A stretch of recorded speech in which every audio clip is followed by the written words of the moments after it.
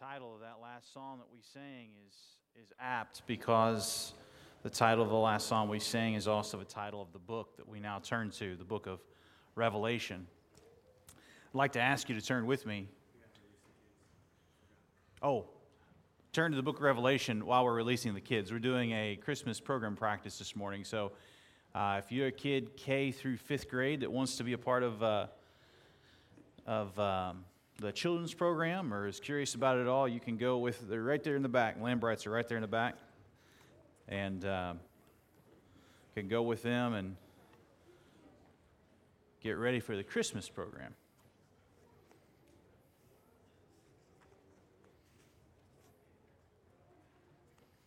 And while they're getting out, I just want to say thank you for the kindnesses that so many of you have shown with regard to Pastor Appreciation Month. So many thoughtful gifts. I just can't say enough about it. Somebody thought to get me a commentary on Revelation. There's been food and kindnesses and gifts and cards and nice words, and it sure is appreciated. And I want to thank you for praying for Passion for Christ Conference. Seemed fruitful. I pray about. By the way, I'm not subtweeting you. You don't need to get me a Pastor Appreciation Month gift. Please don't take that as that. Okay? There was like a dozen or 15 people that thought of it, probably heard it on the radio and did. That's fine. Don't run out and get me a Pastor Appreciation gift. I just want to say thank you because I know how loved we are. It's evident, and it means a lot in word and deed, and I wanted to say that. And I was right in the middle of preparation, and a brother met me this week and said, hey, I want to give you this commentary on Revelation. It was a really good commentary on Revelation, so I appreciate that. I also want to thank you for praying for Passion for Christ conference last weekend that I was at. It seemed fruitful, and would ask you to pray about going next year if you're a single young adult. I think it's really helpful. Ages about 18 to 38 were there as single young adults, and was able to really interact and see God move in their lives, and it's a wonderful October event. Why don't we just pray together now pastorally and then dive into Revelation? So would you bow your heads with me as we pray? Heavenly Father, thank you for the way that you encourage pastors and elders. Thank you for seeing us through a fruitful weekend last weekend, and I pray for the young adults that are single that went to that event, that have desires in their hearts and hopes and dreams. I pray you'd help them and help us to be faithful to you as we minister to those that are single. We pray for safe, free, and moral elections as we face a general election this Tuesday. We offer continued prayers for the family of Mrs. Alberta Feber and for the family of Kathy Shue as I officiated her services yesterday. We pray in this season for wellness amongst our friends and in our congregation.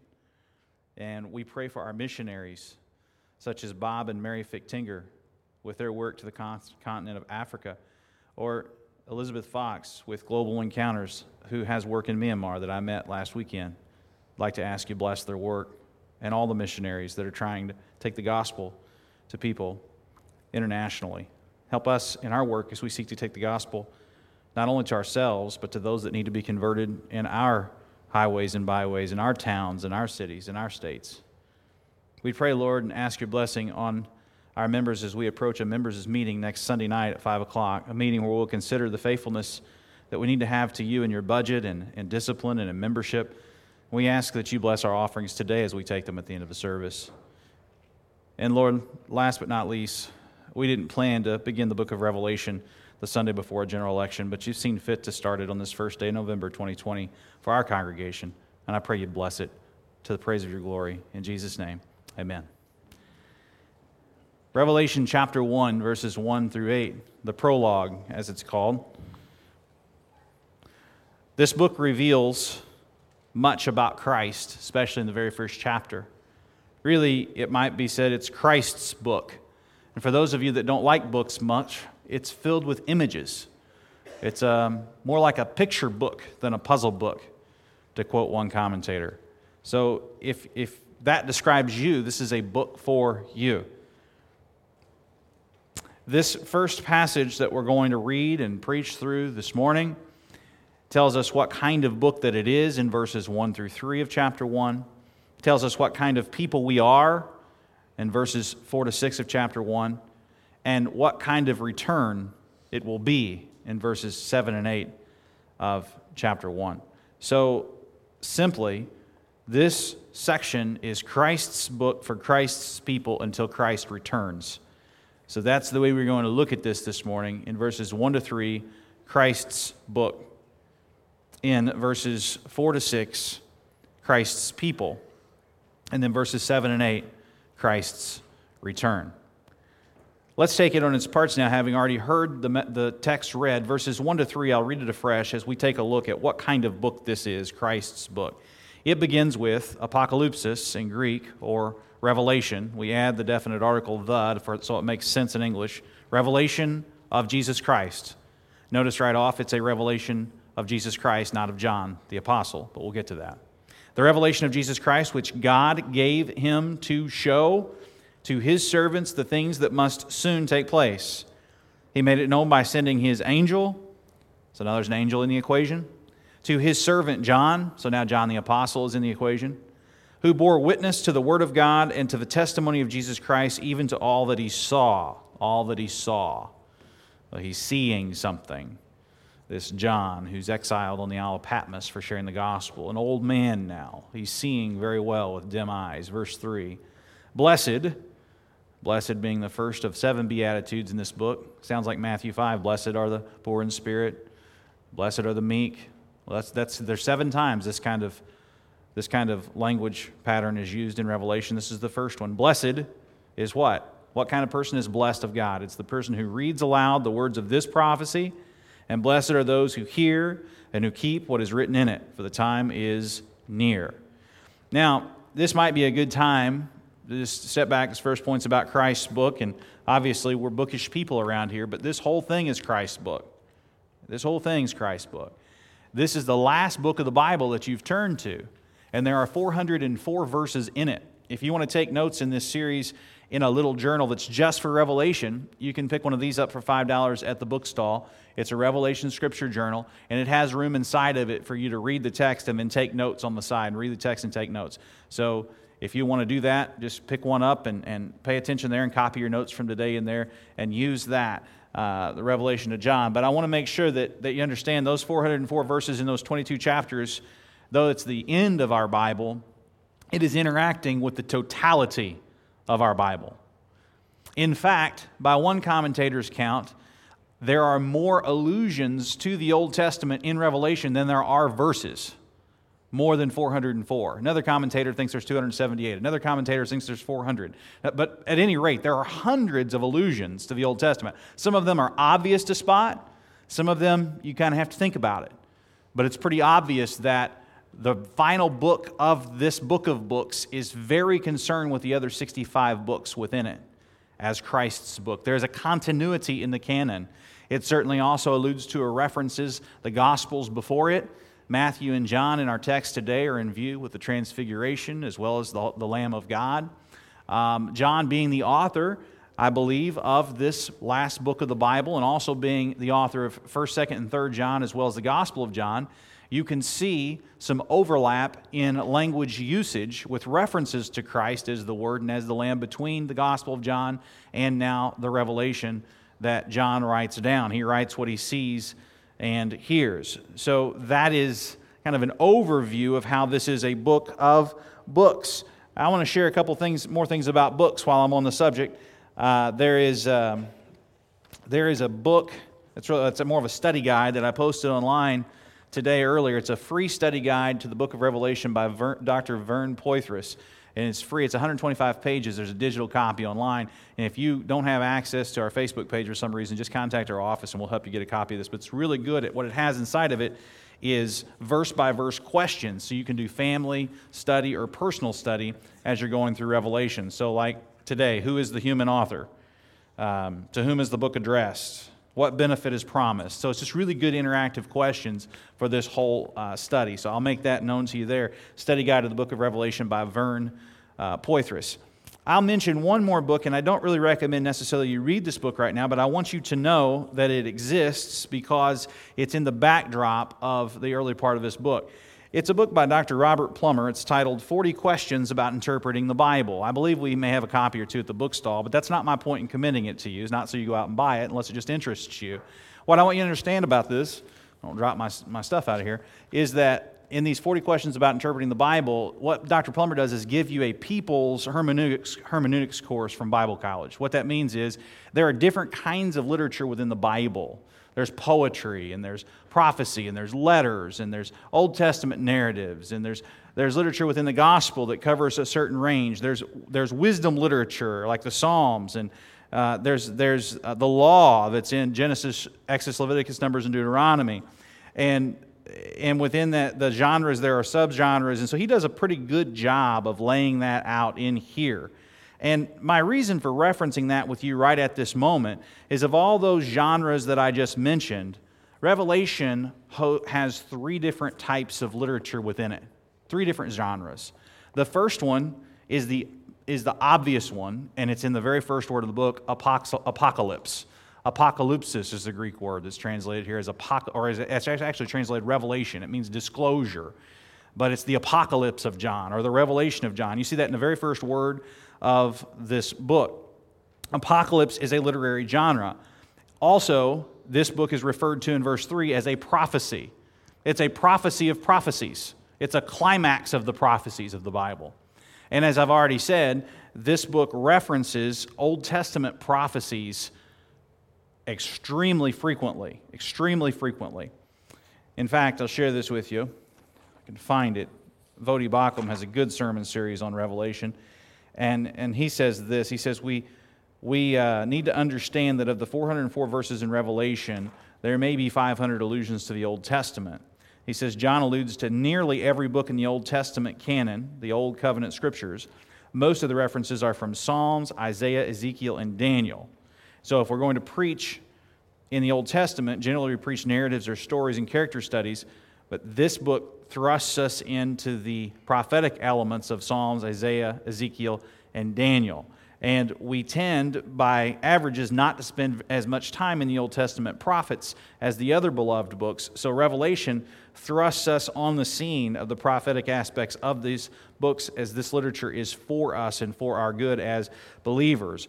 Per verse, by average, the most interacted with book in the Old Testament prophecy is the book of Daniel. And later in the sermon, we will cite a verse or two from Daniel today, especially Daniel chapter 7, which we're going to cite today. So, in this first point, we're looking at what kind of book this is. What kind of book is it? Well, it's Christ's book. It's interacting with the entire book of books, the Bible. And this book of Christ is given to us. The Father is pleased to give it to us by the Son, through the angel, to John, to us.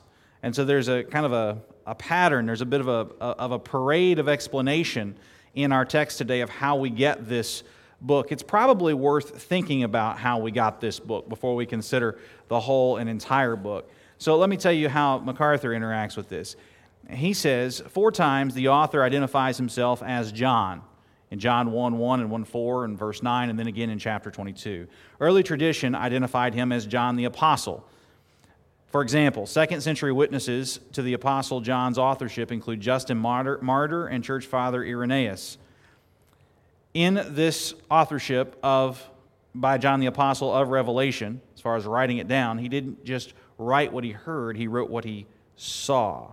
Revelation is likely written in the last decade of the 1st century, though some will date it to the reign of Nero in the AD 60s. Most will date it to the reign of Domitian, who died at 44 years old because he was such a horrible emperor, and he killed a whole bunch of Christians. Emperor Domitian died in AD 96, and most people will date this just prior to that in AD 95. And you might say, well, why does that matter? Well, you're going to see. The dating of the book of Revelation is going to bring some bearing on the interpretation of the book of Revelation. So there's a big difference between the AD 60s and the AD 90s. Now, with that in mind, Revelation begins with John, the last surviving apostle, with a big A. He's an old man now. He was recruited as an apostle as a very young man.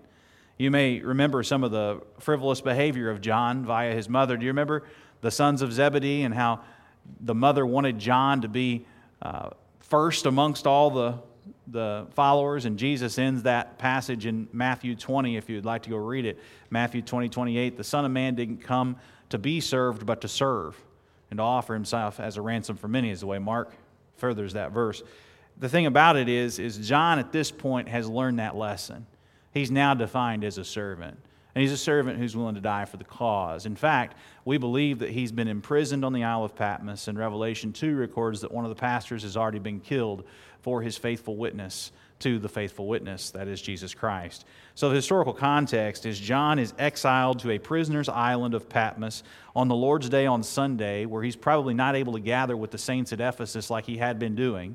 And an imprisoned John gets this vision as an old man. Now keep in mind, this is the first century. There's no planes, trains, automobiles, penicillin, or eyeglasses. This guy probably can't see the best. He probably can't hear the best if he's in his 80s.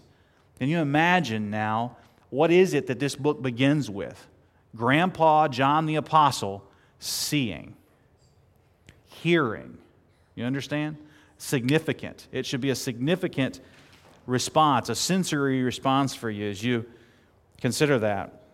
MacArthur continues. He says that Revelation begins with John, the last surviving apostle, an old man in exile on a small barren island of Patmos, which is located in the Aegean Sea, southwest of Ephesus, a prisoner's island. The Roman authorities likely banished him because of his faithful preaching of the gospel, and it's there that John received a series of visions and laid out the future history of the world. When he was arrested, John was in Ephesus ministering to the church there and in the surrounding cities, seeking to strengthen those congregations. He could no longer minister to them in person, and he followed the divine command that's listed in Revelation chapter 1, and he addressed Revelation to them. So there is an original context for this letter that needs to be taken into consideration as you're interpreting it. This was written to the churches in the first century. I'm advocating in the last decade of the first century, churches that had now had time to give way to the false teachings of the Nicolaitans, those that had been facing persecution and sometimes compromise from within. They were weary. They were worried about conquest and the evilness of the leaders of their day, the emperor and all of his minions. And so this book has all that in the backdrop, from moral compromise to conquest. And John addresses this to the churches to encourage them, but it's wholly from God. God gives it. It's clearly God's Word. It's Christ's book, which is our first point here. The storm of persecution broke out in full fury. And in fact, we're going to find out in our second point momentarily a little bit about these churches, but I'll pause on that point for now to finish this one. Christ will come in glory to judge and to rule, and these first three verses lead us into that thought process, and we need to understand what type of literature it is. This is an apocalyptic, prophetic book with a little bit of lettering smattered in, which is going to come here in just a moment. It's a letter to the seven churches. I want to say just a little bit more about the nature of Christ's book here. It says in this first little section that this must soon take place, or the time is near. You see that in verse 1 and verse 3 if you look down at it and underline it. There's a lot made about interpretation based on what that means. It must soon take place. It's near. What exactly does that mean? Well, I'm going to take, as seven will be a popular term, an often used term in Revelation, I'm going to take like a 7-point acrostic to try to just import to you what any good introduction to the book of Revelation will do. Now, I would urge you to go track this down on your own and study it. If you have an English Standard Version study Bible, these 7 quick little hitters I'm going to give you are in there. It's really important to a depth of study of Revelation that you catch these 7 things. So it's his farm produces ice, pap, if you want to write that down. His farm produces ice, pap. It's really not his farm produces ice. That's just how me and the kids memorized H, F, P, I, which is the first letter in each of the 4 schools of interpretation of Revelation. So if you haven't written this down yet, I think you should, unless you're already fluent in this stuff. His farm produces ice, pap. This apocalyptic book is interpreted based on what time it is, or when it was written, and who it is for most directly, and what's happening when. There are 4 schools of interpretation for this. It's his farm produces ice, or differently, historicists, futurists, preterists, and idealists. HFPI. So you write historicists, futurists, preterists, and idealists. And we just remember those first letters with his farm produces ice. Historicists think that it's been happening. It's been happening all along, literally. It's been happening. A lot of it's happened. Futurists think most of it's going to happen. It's going to happen. It's out there in the future. Preterists think a lot of the stuff happened to the original audience in the early church. And some preterists will even date this book in the AD 60s to accommodate that view. Preterist, partial preterism. Not that it's all taken place, but most of it has. And then finally, idealism or idealists. And idealists think it's been happening symbolically all along. So they would have that in common with the historicists. HFPI, in these views, I think there are things to be valued from each of them. But if you're staunchly in one of these categories, it's going to shape how you read the book of Revelation. Now, these next three in the acrostic, PAP, is premillennial, amillennial, and postmillennial, PAP. This really doesn't become important until you get to Revelation 20, where you have to figure out what to do with the millennial reign of Christ. But I want to bring it up now because it's so often kicked around like a theological football when we talk about the doctrine of the last things, or what theologians like to call eschatology, by the Greek word eschatos, end times, last things. And so PAP is often thrown around, but we're not really going to deal with that thoroughly until we come later in the book. But just very simply, premillennialism, Revelation 20, is yet to happen. It will happen. Amillennialism, Revelation 20, is figuratively happening already. And then postmillennialism, Revelation 20, is happening right now. So your question is the tribulation yet to come? It's a question that's implied in this book, and it is a question. And so you can learn from all of these. You're probably going to fall firmly in a camp, and like I said, the English Standard Version Study Bible will guide you along with that. Now, some of you are bothered already, because some of you are really bothered that I'm not standing on some position right now. And I'm going to tell you exactly why I'm not. Our Constitution says that you have to believe in the Trinity in order to be a member of this church. And you say, well, why is that so important? I'm about to show you. It's right here in this text. It is absolutely essential. It's right here in Revelation 1:1-8. The Trinity is central. Our Constitution doesn't say anything about your eschatology. It just says that you have to believe in the return of Christ. It doesn't say that you have to be his farm produces ice or anything on the PAP. It doesn't say that. So I'm not going to bind your conscience there. You say, well, then how do you even preach a book like Revelation? Well, I'm going to teach and preach through it as the Lord helps me to understand it and as we understand it together. And at times I will lean certain ways. There's no doubt about that. There's no way not to have a conviction, or if at least an opinion on certain things. But eclectic's probably the best word. I see things in all of these views that are to be desired. I see that there's clearly things that haven't taken place yet for the futurists. Clearly, there's things that haven't taken place yet. I see there's been a whole lot of persecution of the church in the past that has taken place. A lot of things have been done. And I think that there was a context in which this was written in the first century AD that was clearly the context. We're going to see that with our shorter but second point in just a moment with the 7 churches, the circular letter. So I think idealism understands the imagery and the symbols of Revelation, which there clearly are. If you read the whole Bible and you see the way the images are used throughout the Bible, you understand, as well as by reading some of the early, or the literature from between the canons. What you can find is the idea of apocalyptic literature used images to make a point. But if you make too much of the image, you miss the point. Remember, more like a picture than a puzzle. And so I see things there with idealism as well. And I think I left out something. Historicists, well, clearly, along with that, a lot of things have happened. That would go with the preterist in that way. So I invite you into this study with me. We are people of the book. We read books because God gave us a book. Amen? That's how we got here. So we have to take issue with God if we decide that we don't want to be studious or whatnot. So more, I'm sure, could be said on this first point about Christ's book, but we desperately need to move to the second one in the interest of time. So what kind of book it is? It's Christ's book. Our second question is, what kind of people are we? Well, I mean, the implied answer, of course, is that we are Christ's people, right? That's the implied answer. But listen afresh to verses 4-6 as we seek to elucidate this point. John, to the 7 churches that are in Asia, grace to you and peace from him who is, and who was, and who is to come, and from the 7 spirits who are before his throne, and from Jesus Christ, the faithful witness, the firstborn of the dead and the ruler of kings on earth. To him who loves us and has freed us from our sins by his blood and made us a kingdom of priests, our kingdom priests to his God and Father, to him be glory and dominion forever and ever. Amen. You see, I couldn't even help myself. I quoted 1 Peter 2 as I was reading Revelation because it sounds so much alike with regard to the kingdom of priests. If I took you, every time there's an allusion or a reference to another part of the Bible in Revelation, if I took you there, we'd never get through Revelation. So you just kind of see. You probably hear Hebrews 13:8 in there. Jesus was the same yesterday, today, and forever. Well, here it's stated not with the yesterday being put in the prime of place in the listing, but the current present. They need to know that Jesus is and was and is to come. So they kind of flip that from Hebrews 13:8.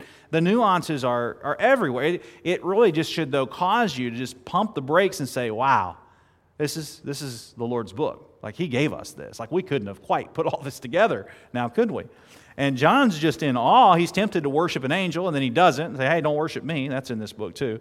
You need to worship, the Lord, not me. And, that's always the case. Fear not, get up, this kind of stuff going on whenever there's a God sighting. And that's certainly what's going on here. John sees the Lord as an old man with dim eyes and hard of hearing, probably. He sees the Lord. And we get to this second point where we talk just not about the book, but also about Christ's people, Christ's church, and Christ's work before we get to Christ's return. This is where the genre of literature, the letter or the epistle, the opening to an epistle, is obvious in verse 4. John to the 7 churches who are in Asia. Now, he doesn't labor the point, but he does give them epistle or narrative and teaching type literature. Not narrative, rather, but teaching type literature. Look at the beatitude that's there. It's kind of a surprising placement, I think, for the reader. It says in verse 3, blessed is the one who reads aloud and keeps this prophecy. Blessed is him who hears and keeps what is written. So an application here for the churches, as he's greeting them and encouraging them, is that when this is read aloud, most of them wouldn't have had print copies of this back then. It would have been very hard to get a print copy. So as this print copy is read aloud to the churches by the lector, by the preacher on the day of the Lord, as it's read aloud, the person will be blessed if they hear it and they do it. Sounds a lot like James, doesn't it? Don't just be hearers of the word, but doers of the word. Faith that works.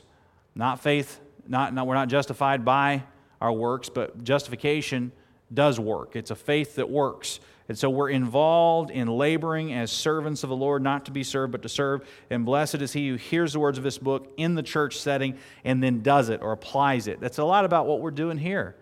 As we're standing up, we're reading this letter, and then we're trying to figure out how to apply it to our lives. And we're blessed if we do it, and the converse is we're not blessed if we don't. So kind of an implied challenge here within this is, as God's people, will we take seriously the command of the Lord to do what we're learning? Will we do it? Will we keep the word? As the Great Commission says, will we observe all the Lord has commanded us? And so be blessed. This letter to dissemination centers in Asia Minor was not disseminated in the modern continent of Asia. It says in verse 4, John to the 7 churches that are in Asia. Asia would be Asia Minor, and this would be modern-day Turkey. It would have circulated there. And those 7 churches kind of form a circle. The context of 7, if you think about the days of creation, there are 7 of them in Genesis. The context of 7 is complete. A complete letter to the complete church. So clearly, here we have the universal church in view, because this letter is for all churches everywhere and all times. But we also have the importance of the local church in view, where these things are meted out, where the scriptures are actually read. These 7 churches that would have heard it. We get in trouble when we think of ourselves either as strictly a part of the universal church or strictly a part of the local church. Bible doctrine teaches us both. And I think, honestly, your doctrine of the church is probably more important than your doctrine of end times. I think you can be more certain with it. It's important to think in terms of first, second, and third order doctrines. I've already mentioned the Trinity. I'm now mentioning the church, and I'm going to be talking about eschatology a lot, which we allow for freedom of conscience. There's no binding going on with your eschatological view in this church, and so long as it's one of those 4 orthodox views. His farm produces ice. But what I would say with this is that, did I lose it? Am I not here? What did I do, go blank? I can grab this yellow mic. Oh, no, there you go. You found me. I once was lost, but now I'm found. I'm blind. I don't know what happened. I didn't touch anything. I didn't touch a thing, brother. Not a thing. So, at any rate, all right, thank you. Point number 2, after Christ's book is Christ's people. So let's recalibrate with this and finish this point. John, to the 7 churches that are in Asia, not the continent, but Turkey itself, grace to you and peace to him who is and who was and who is to come. And from the 7 spirits who are before his throne, and from Jesus Christ, the faithful witness, the firstborn of the dead, and the ruler of kings on earth. Now, this here being sent to the churches, I'll just grab this. So these here that are being sent to the churches, the 7 churches in Asia, is for all churches in all time. It's for all of us. So in this sense, it has a letter genre to it as well. And it says, grace and peace to him who was and is to come. Now, if you glance down at verse 8, you're going to see that phrase again with the present tense coming first. It says, who is and who was and who is to come, the Almighty. Now, this is a statement of Trinity, if there ever was one, because this is attributed to the Father in verse 4. It's attributed to the Son in verse 8. So this is a beautiful praise, including the word amen. It's also a prayer, which all prayer really is our admission to the Lord of our great need of him. So this apocalypse, this revelation, is a letter as well as a climax of all the prophecies of the Bible, as well as to be understood as an apocalypse. Christ's book guides Christ's people. That's how it's supposed to be. It's how it is. Christ's book guiding Christ's people. Now, when it says here within this section, grace and peace to you, and then it says the 7 spirits. Scholars believe that the 7 spirits, again, the number 7, you see how replete this book is with that number. The 7 spirits describes the complete Spirit, the Holy Spirit. And there's quite a lot of ink spilt on how to get there, but the 7 spirits is really referencing the one Holy Spirit.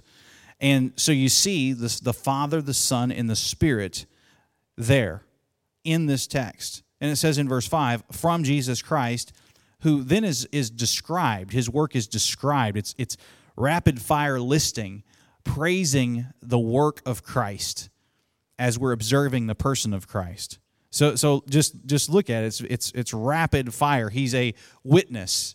Unlike us, who's sometimes unfaithful, he's always faithful as a witness or a martyr for the faith. He is firstborn, which means there's going to be some come after him that resurrect from the dead, that don't stay dead, that live forever in their glorified body. That's us. That's the believer. So he's a firstborn among the resurrected of the dead. He's the ruler with a big R. He's a ruler of rulers. Other places, a king of kings. He is the sovereign ruler of the universe, and there is no authority on earth that is senior to Jesus. He's the ruler. He loves us. He offers us peace in the kingdom come, and he calls us to grace and by grace. He has freed us from the grip of our sin. I thought about just preaching this verse only in this sermon, but I thought we'd get bogged down in the details. But, I mean, this is a beautiful picture of the work of Christ. He's freed us from sin, saved to sin no more. He's freed us from the grips and the binding and the chains of sin. And he's not just done us so that we can sit and sulk. He's freed us from sin to make us priests. He's using language used for Israel in Exodus 19:6 to describe what we are now as a kingdom of priests. 1 Peter says it as well, but here we see it in Revelation chapter 1, that we are indeed, verse 6, a kingdom, priests to his God and Father. So that we have a role to play now and forevermore under his wonderful rule. So there's this continuity between the testaments and these promises of God, with every yes being found in Jesus Christ, every promise of God finding its yes in Jesus. And so John is breaking out in doxology and praise because of the goodness of who Christ is, and his rule is firm. And they needed to hear this because they saw a whole lot of powerful rulers in the world that weren't very just. And we see that today, and we need to see that, and especially in the persecuted church, parts of the world where blood is shed for faith in Christ. They need to hear this. This is very important for them, and we need to pray it over them, and we need to be encouraged by it and hope that they're encouraged by it too. and also just the marginalization and the sanctioning that we face economically and socially for our deeply held religious beliefs in Christ and His kingdom come. We need to be prepared to be encouraged by this. John's not getting chippy with the rulers of the day that are so evil. He's concerned that they'll know Him as Savior before they know Him as Judge. He's deeply concerned, and we should be too. We should be too. It's hard to pass by the second point without just underscoring how important the local church is in the life of the Christian. I mean, the last book of the Bible, so debated and disputed, opens with the fact that it's supposed to be read by a reader in local churches. That's the whole point. It's easily lost on us, and so it needs to be said that the grace and peace is offered by the reader of the Scripture to the early church, and it's here for us incomplete now, as complete now. 7 is a number of completion. It is mentioned, I forgot just how many times, but dozens of times in the book of Revelation. And so there's a symbol, there's an image within that number of 7, a number of completion. The Spirit's here, the number of churches in Asia Minor here. And I think it's probably worthwhile to say then that our third point comes out of our second point. After Christ's book and Christ's people, we find Christ's return in this text. Stephen Gregg writes this. He says, in calling Jesus the ruler over kings of the earth, John is lifting the horizon of his readers' perspective above the earthly rulers, some of whom may have been the visible source of their sufferings. And he's lifting their eyes to Him who sits enthroned above the kings of the earth, exercising absolute sovereignty over them. In times of persecution, the kings of the earth who set themselves against the Lord and against His anointed loom large in the view of the afflicted church. But when the veil is pulled aside, as it is here, to reveal the one who sits in the heavens and laughs, as Psalm 2:4 says, who has not relinquished not one part of His sovereignty to tin-horn tyrants, the church takes courage and comfort, and such encouragement may be the principal reason God sent these visions to the exile on Patmos originally, to this old man, this apostle, this last living apostle. So now, let us consider this last and final point, this third point, Christ's return. Christ's return.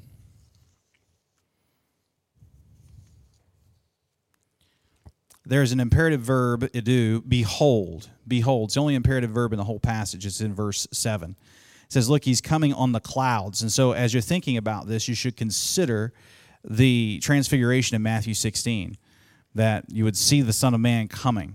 But you should also consider the book of Daniel. And so we're going to turn there now, Daniel chapter 7, verses 13 and 14. I told you we do one reference here. I think this is the one that we're going to make sure we get. And I'll read it to you. I have it marked. It may take you longer to get there. But the book of Daniel in your Old Testament, it says in Daniel 7, 13 and 14, similar language. I saw in the night visions, and behold, with the clouds of heaven there came one like a son of man, and he came to the Ancient of Days and was presented before him, and to him was given dominion and glory and a kingdom and all, that all peoples, nations, and languages should serve him, servants of him. His dominion is an everlasting dominion which shall not pass away, and his kingdom one that shall not be destroyed. Now Daniel, bringing this to the Babylonian king Nebuchadnezzar, is saying something that's futuristic. And it seems that John, the apostle, with this vision that he's seeing, is picking up on Daniel 7, 13, and 14, and what he's writing in Revelation 1, 7, and 8. So Daniel 7, 13, and 14 finds its fulfillment in Christ. Zechariah finds its fulfillment as well. Verse 7 says, every eye will see. That's an allusion to Zechariah 12:10 in John's writings. There'll be no hiding for unbelievers then. There will be mourning and wailing. There'll be crying. These are not tears of joy, but tears by the person that is caught, that is guilty, with punishment looming. Think of a defendant that can't lie anymore. There's no more chance to strike a plea deal. The verdict has been rendered and justice will be served. And we, as counterintuitive as it may seem, we are to say amen. The positive particle, yes, is used before the word amen. So be it, Lord. Yes. Amen. Implausible, really, when you stop and think about it. Just as much as we are to, in many situations, turn the other cheek, testify to the goodness of Jesus Christ in this life, to which we're to consider matters of conscience as we live to the praise of His glory, and oftentimes don't get the good side of the deal because of it. We are to actually then celebrate the justice of Christ when He comes and levies judgment against the people that see Him and didn't trust Him. And there's a whole lot of applications within this as His servants, as His doers of the word, and so on. But one application is our heart to take the gospel to the nations now. This is almost like it's like the opposite of evangelism in a sense, because it says here that people from every tribe will wail. And commentators are uniform that this is about judgment. It's not about some kind of good crying. This is a bad crying. This is I'm hopeless crying. These are people that continue to blame the Lord and never worship Him. But it's interesting that every tribe and tongue, every nation, if you want to think of it that way, some would consider it the tribes of Israel, but that's another discussion altogether. I think clearly the range of meaning is broad. That's how we're supposed to take the gospel, isn't it? To every tribe and tongue. The Lord's going to redeem for Himself people from every tribe, right? That's how the Bible ends. But how does Revelation begin? That there's also going to be people from every people group, from every tribe that don't know Jesus. And at the return of Christ, they're not going to be able to look busy and turn their head away and not have to face it. They're going to face it. The exclusivism of the gospel chickens will come home to roost right in front of them right then and there. And it will for you, friend. I want everybody hearing the sound of my voice to understand this morning. The pettiness of the things we concern ourselves with compared to knowing Christ on the day of judgment, it's just that, it's petty. If you haven't put your faith in Jesus Christ as Savior, one day you're going to face Him and know Him as judge. And He is going to righteously judge you and say, "Depart from me, I never knew you," and you will not spend eternity with Him. You will get exactly what you want, separation from Jesus. And I'm going to tell you this right now, separation from God is not good. It's not what you really should want, even if you think you want it. You say, I don't want to be a part of that. I don't want to cry on the day of the Lord. Then receive Him now. In joy and gladness. Join our worship now. It isn't a complicated thing, but it is a will thing. You surrender your will to Christ. You say, "Not my will, but thine be done." I want to walk with you. Not perfectly, no, but willfully, yes. This text has in view the right judgment of the King of Kings and the Lord of Lords, the ruler of rulers. Looking and pulling together prophecy from the entire Bible, it says every eye will see. There'll be no place to hide. Everybody will see Him coming in. And He's going to be the fulfillment of all prophecy in all time. And we are embracing the just judgment of God as we read this and say to the praise of His glory. It's a call to missions for us. Same as it's a call to purity and to endurance for us. Same as it's encouragement for us. It's a painful truism that demands our action in sharing the gospel here, there, and all over the world. The last verse here contains a language phenomenon called merism. You ever heard the phrase like, "I've searched high and low for you"? You ever heard that before? Well, that's what the Alpha and the Omega is. It's the A and the Z of the English alphabet. In Greek would be Alpha and Omega. So, I am the Alpha and the Omega. It bears a little bit of unpacking. Alpha and Omega, A to Z, would be complete, kind of like 7, the total thing. But it begins with, in Greek, ego eimi, I am. And it is hearkening back to the Exodus itself in Exodus 3, where the Lord appears in a burning bush, and Moses wants to get a name, right? He wants to get a report on what's going on around him. And remember how the Lord says, He says, "I will be who I will be," or "I am who I am." Ego eimi, I am who I am. Ego eimi. That's how this is reading. It's Jesus is saying, "I am He." He's a claim to divinity. It's a claim to authority. All authority's been given Him. It's a claim to His almightiness, and this is now talking in the who is and was and who is to come, not just about God the Father, but also about God the Son here. I am the Alpha and the Omega, the A to the Z. A merism is a language phenomenon when you take the beginning of a thing and the end of a thing, or the extremes of a thing, high and low, to say and communicate the totality of it. I've searched high and low for you. It's the A to Z. It's the A to Z of the Greek alphabet. I am now, I was, I will be. It's a Trinitarian type affirmation here too, with the Father, Son, and Spirit undergirding this entire passage. And all the words in all of history belong to God. Language belongs to God. Everything that has been said and will be said, His Word doesn't pass away. The A to the Z is His. He is over space, time, and communication. You remember when the Lord created the earth, how did He do it? He did it by speaking words. He spoke and it was. The Bible ends where it begins in so many ways.